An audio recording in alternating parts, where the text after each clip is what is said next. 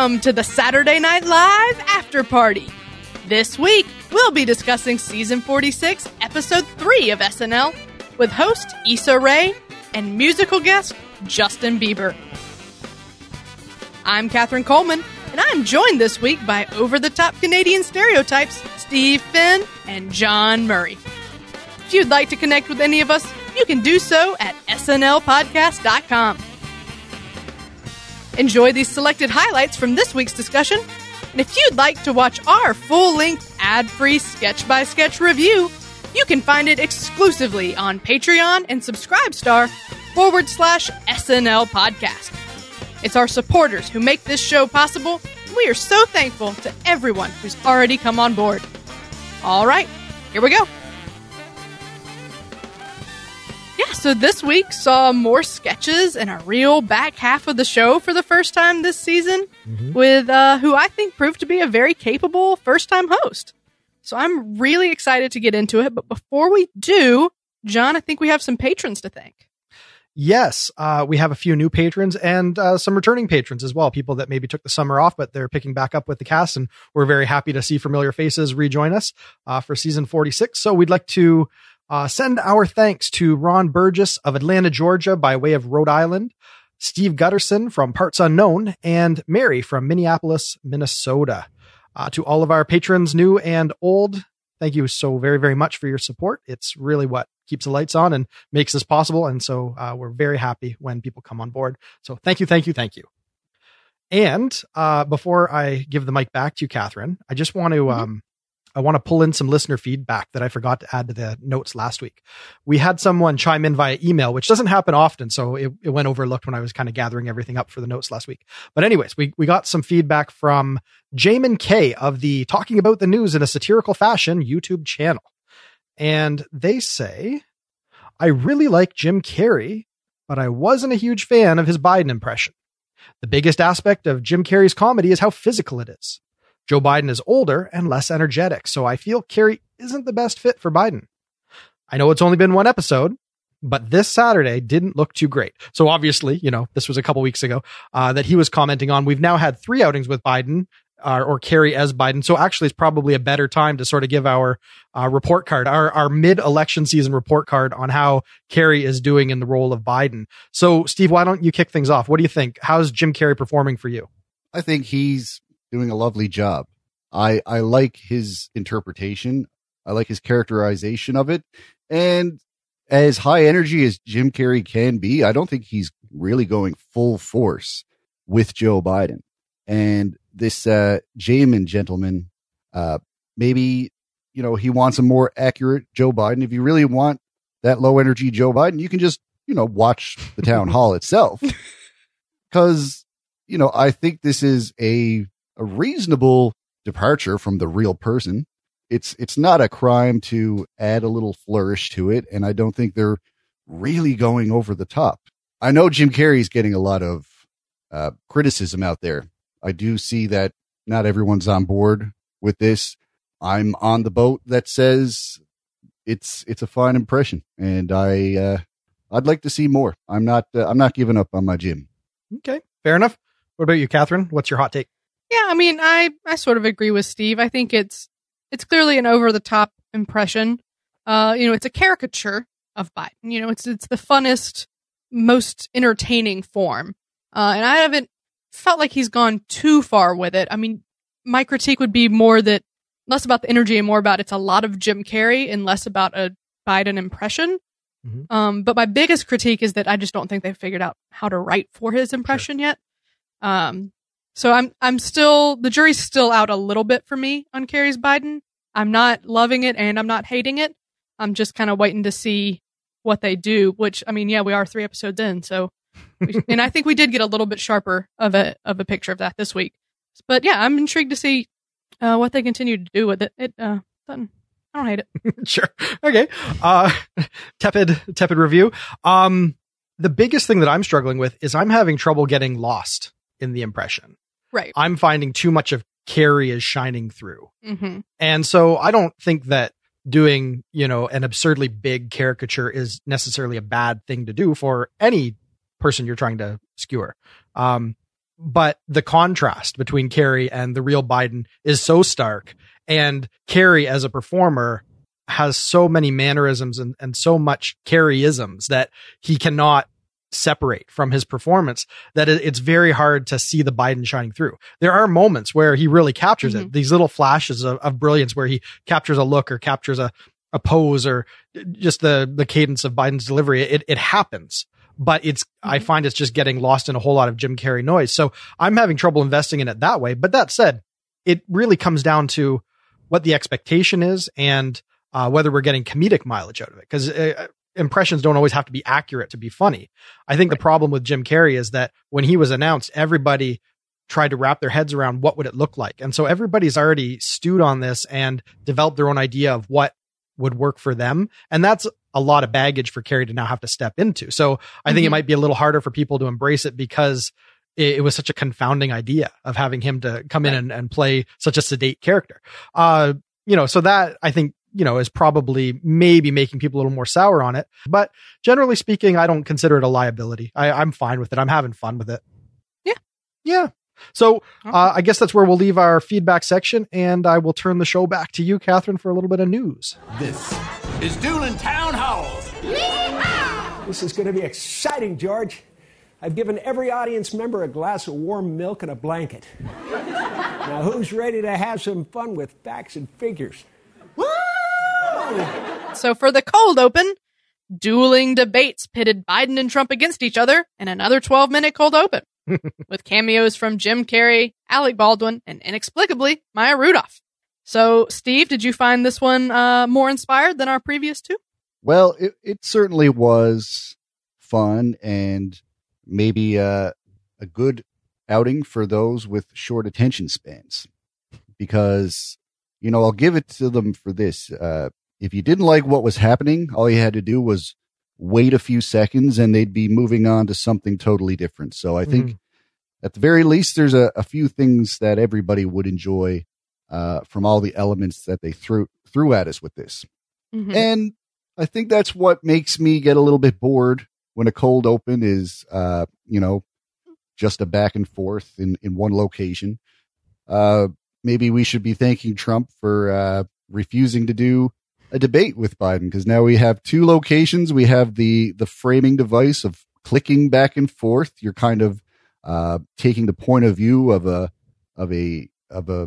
viewer watching both as well as they can. And yes, it's basically a summary of how they felt. And I think they did that pretty well with the Bob Ross and the wrestling and all that was, really fun. And I thought that a lot of cast members got a chance to do something. It was very ensemble oriented, but my hat goes off to Kate for her performance. I thought she really had a great bite to it, and you could really get a good laugh from the frustration of Savannah trying to basically just keep Trump honest. Right.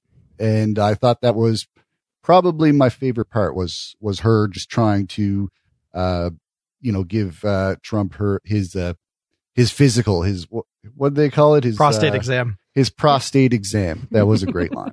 So I was a fan. The framing device here was really fun. I love that they took this angle with it, because I really wasn't sure what they were going to go with, because we had two different town halls. We had Senate confirmation hearings. There was a lot of different things they could have done. And I thought this was a really good idea to pit them against each other. And I think they had some very solid jokes, and I think they went to really fun places with it, with the WrestleMania and the Bob Ross. And all that was really great. I just wish they would get there faster and make it shorter. 12 minutes is a long time. And I get that, yes, you are setting up two different situations. It's going to be a long sketch just based on that alone. But I think that there were plenty of beats in the middle that could have been taken out to get us to the heightened, more fun place a little quicker. Yeah. I think this is the funnest cold open we've had this season, which hasn't been a super duper high bar, but right. I think that this was less shaky than the other ones. And I think Definitely. that the static cuts, like you said, that framing device, that sort of putting it in the eyes of a viewer at home and giving them the opportunity to quickly get out of a situation before it stops being funny. I think that did help, because you can have a much more complicated cold open because you have people off screen doing new setups while you're filming one aspect, someone else can be setting up. It's a lot better than just a debate stage where, you're just kind of locked down to that. So this created a lot of options for bringing in lots of players to just have their quick little goof on what they saw, whether it's, Ego being the lady in the background, or, Chloe being the enamored lady that just loves Trump's smile. Like, they were able to cover a lot of ground, I think, a little more efficiently. And I think that helped.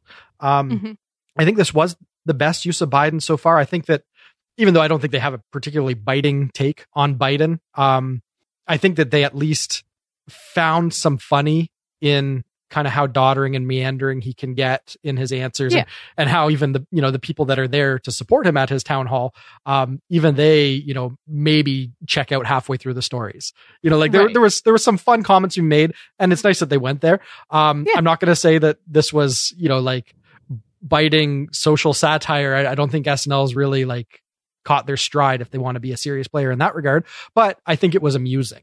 So I had some fun with it. Like you said, I think we could have done with a little bit less, but I think they target 12 minutes for these cold opens. Like, it seems like no matter what, if it's a political cold open, you're getting 12 minutes of something. So it's like they format the rundown around the political sketch needing that much time.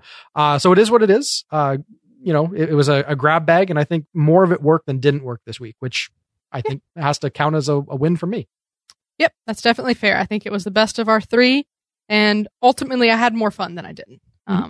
And big shout outs to the crew doing a lot of quick changes and stuff like that, getting props in and out. Yeah, it was very Good job, competent. guys. It was very competent. Yep. For sure. Lots of room for errors that didn't happen. Yep, absolutely. All right. Let's move along into our next feature then. You, me, Lauren, and a fat lasagna at 3 a.m., Michael. There's no party. We all have to go to work, and we want everybody to be safe. But I want to dance, Michael. 80s cocaine wife Carla, who wants to know where the after party is. John, how'd you feel about this new character? Oh, Heidi continues to impress. Fully realized. This just like every boxer's girlfriend from every boxing movie ever, this makes so much sense to me. It's like maybe she caught up on The Deuce or something over the summer. So this is taking a page right out of that, or, any of the broken women in a gangster movie, or this is so, you just so immediately know what she's going for. And then they find all the tropes that you didn't know were part of that character until they spell it out for you. Like, Right. Let me give you a baby Che. Like, that's all. That is deliciously on point. And as always, when Heidi inhabits a character, she really invests in it, and it pays off. It wouldn't be half as funny if the person was being more of a cartoon of this character. The fact that she's almost playing it like a dramatic role and just tweaking it just enough for it to be ridiculous that it lands so perfect with me. So I always have to give the little asterisk that I will never be unbiased when it comes to the Gardner clan, but I think Heidi was doing some stunning work on Weekend Update, and it's been a while since she's been able to debut a new character, and darn it all if I wasn't ready for one. All right. Well, I'll come in with a little bit of a hot take then. We're gonna be split. Look, I'm sorry to the Gardner clan, but actually I'm not, because I think Heidi played this character brilliantly. I think Heidi was bringing a lot to it, and Heidi did a great job. I just wasn't sold on the character as a whole. Maybe it was something that I just wasn't getting. Maybe it's just not for me. You don't watch enough like smutty 70s, exploitation type of cinema. Yeah. That could be it. I didn't, and by all means, I didn't hate this. I had some fun with it for sure. But I didn't feel like it was the clearest of Heidi's characters. So yeah, I'm a big Heidi fan. I love all of her other characters, and this one just didn't quite live up to the heights of those for me. Catherine, Sorry. you ignorant. I'm not gonna say it. I'm not gonna say it. These are not the times to be doing point counterpoint on our little SNL podcast. So agree Should I do to an disagree. alt take where I love it? No. We are open to all opinions, but I can't help but feel like like you've cut me deep on this one. I thought we'd all be in agreement that Heidi's brilliant and we love everything she does, and that's the only thing we can ever say. I do think Heidi's brilliant. All right. She is. So what do you think, Steve? We're all agreeing that Heidi's brilliant. I really enjoyed it. Now, we can't say that Heidi invented the whole taking an archetype and concentrating it into a single character. We've had Cecily doing the love interest of a male-centric comedy. We've had Melissa doing the teenager in an interrogation, in a procedural drama. So this is something that's always been utilized as a device.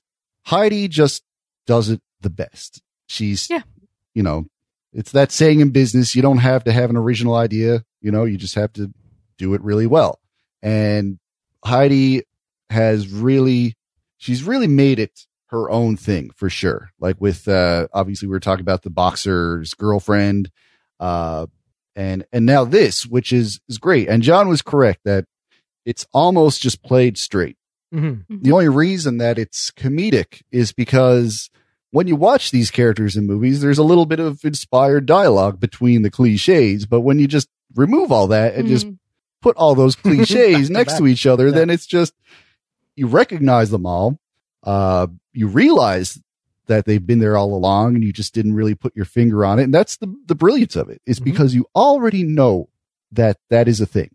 But Heidi is just showing you that you knew that. Yeah, you're certainly right. She has a very good way of pulling out those key details of these archetypes that we're familiar with, and she really does it brilliantly. Yeah. So maybe it just comes down to this character wasn't the archetype she's playing into here isn't one that I'm as familiar with. That might be what I'm missing out on here. Yeah. Well, enough on that. Let's keep going. For access to our full sketch-by-sketch review, head on over to Patreon or subscribestar.com/SNL podcast. That's the end of the rundown, so let's get into our overall ratings and thoughts. Let's see. John, what was your moment of the night? Oh, should have looked it up. You know what? My moment of the night is Eric and Don Jr. Don Jr. Squirts some hand sanitizer. You see it coming. He lingers on it, right? Like he's just slowly contemplating, can I get away with it? He kind of looks coy and then, does it. And Don Jr.'s on him. You just drink that? Dad said it was fine. Buddy, it's not. There's something about Alex Moffat when he's doing physical comedy like that. He's incredibly charming, and he just has a way of just cocking his eye or doing something that just makes me grin. It's a subtle thing, but he is really, really good.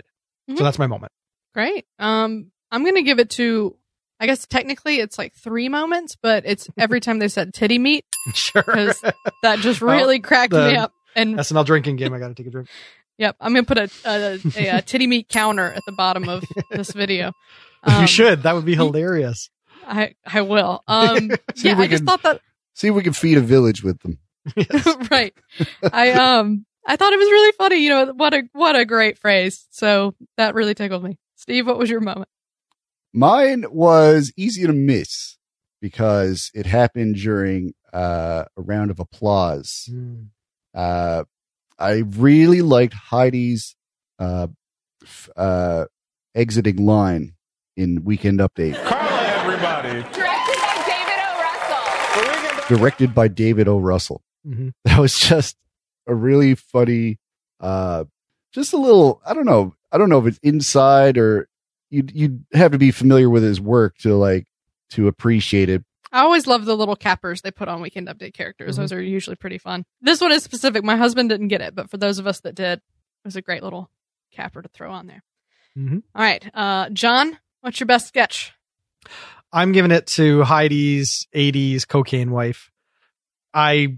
I think what she does is fantastic. I think that this is as strong a character as Boxer's Girlfriend. I know that you weren't feeling quite as warm on it. But I think that it's a really rich thing to draw on. And maybe it's just because that's the kind of cinema that I've gravitated to over the years that I feel like, I could see instantly what they were grasping for. But it was working for me. And I just thought that her delivery on it was masterful. She goes from, kind of like spazzy cocaine addled to like like remorseful and desperate, at the turn of a glance. And there's just, there's some talent there. I couldn't quite decide between the first Kids appearance and the eBay commercial. And I'm still really on the fence. I think both of those were really great sketches. I think I'll give it to eBay. I'll give it the slight edge on eBay, just on pure relatability and groundedness. It was really fun. I was really enjoying that one. Steve, what's your best sketch? I'm going to give it to Bonjour High.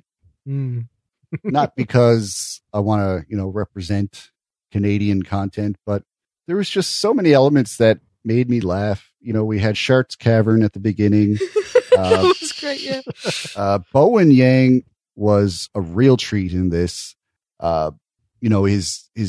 His attention to getting a good accent that's, specifically Quebec, because it's not just a French accent that most people would imagine. It's not John Cleese on the top of, the tower in Holy Grail. It's general direction. It's different. Yeah, sure. It's great to see that kind of accuracy in Canadian content. I think that's a solid choice. Let's move into MVP, John. I'm going with Heidi. I am. My qualifier. Sometimes it's the person that's ever present. Sometimes it's just the person that makes the play. I felt like this was a really strong character, and I think that she delivered it great, and I really enjoyed it. And so it was a highlight moment. And I feel like that's a slam dunk. That's a home run. That's a touchdown. That's whatever it is that would qualify you for an MVP. Yeah. This was a really balanced episode. We saw and heard from everybody. No one, in my opinion, was just like ever present. We didn't have much of that. So I had kind of a hard time picking the MVP, and I kind of am split between Alex and Chris because I think they both had really great performances. But I'm going to give it to Alex just because I think his Eric Trump gets better every single time, and it wins for me every time. So props to Alex on continuing to level up that character. Yeah, I can't argue with Steve, that. who's your MVP? I'd like to give it to Chloe.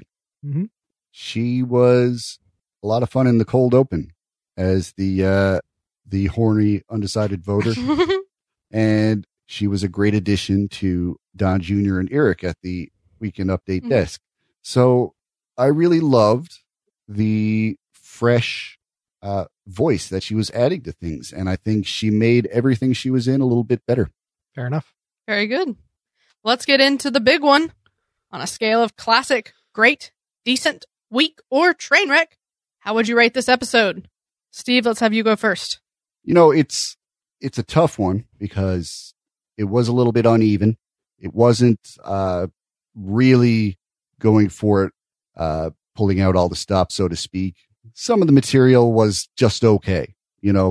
That pre-tape from Kyle, there was some fun to be had, but it could have been a little bit more entertaining. I felt there was just a little bit of awkwardness throughout this episode.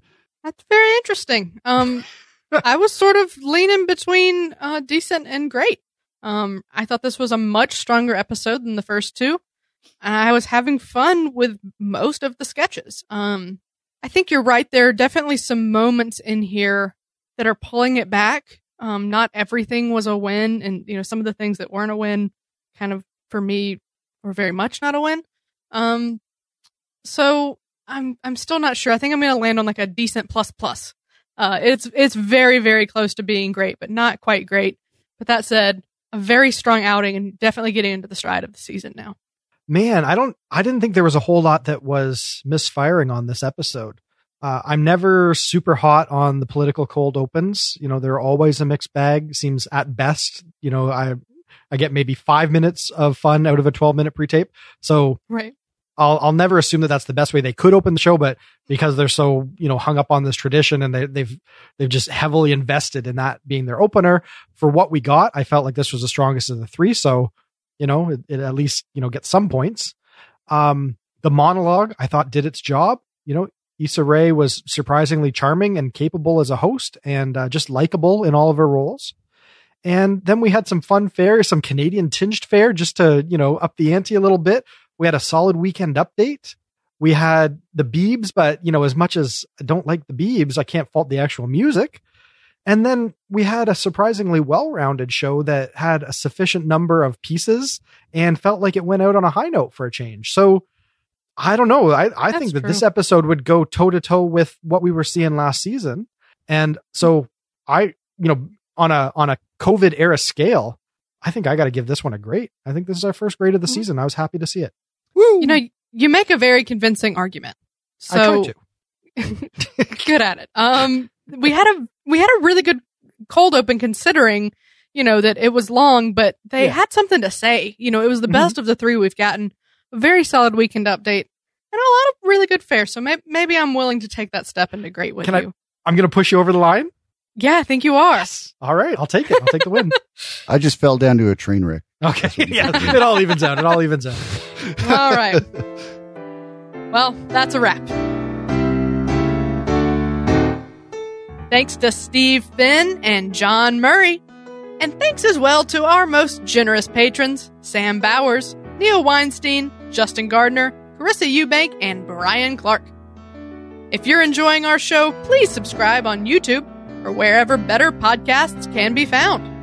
Your subscription helps us grow, and your support is greatly appreciated. We'll be back in 1 week when SNL returns with freshly announced host Adele and musical guest Her. But until then, this has been episode number 118 of the Saturday Night Live After Party Podcast. I'm Catherine Coleman. That's my story, and I'm sticking to it.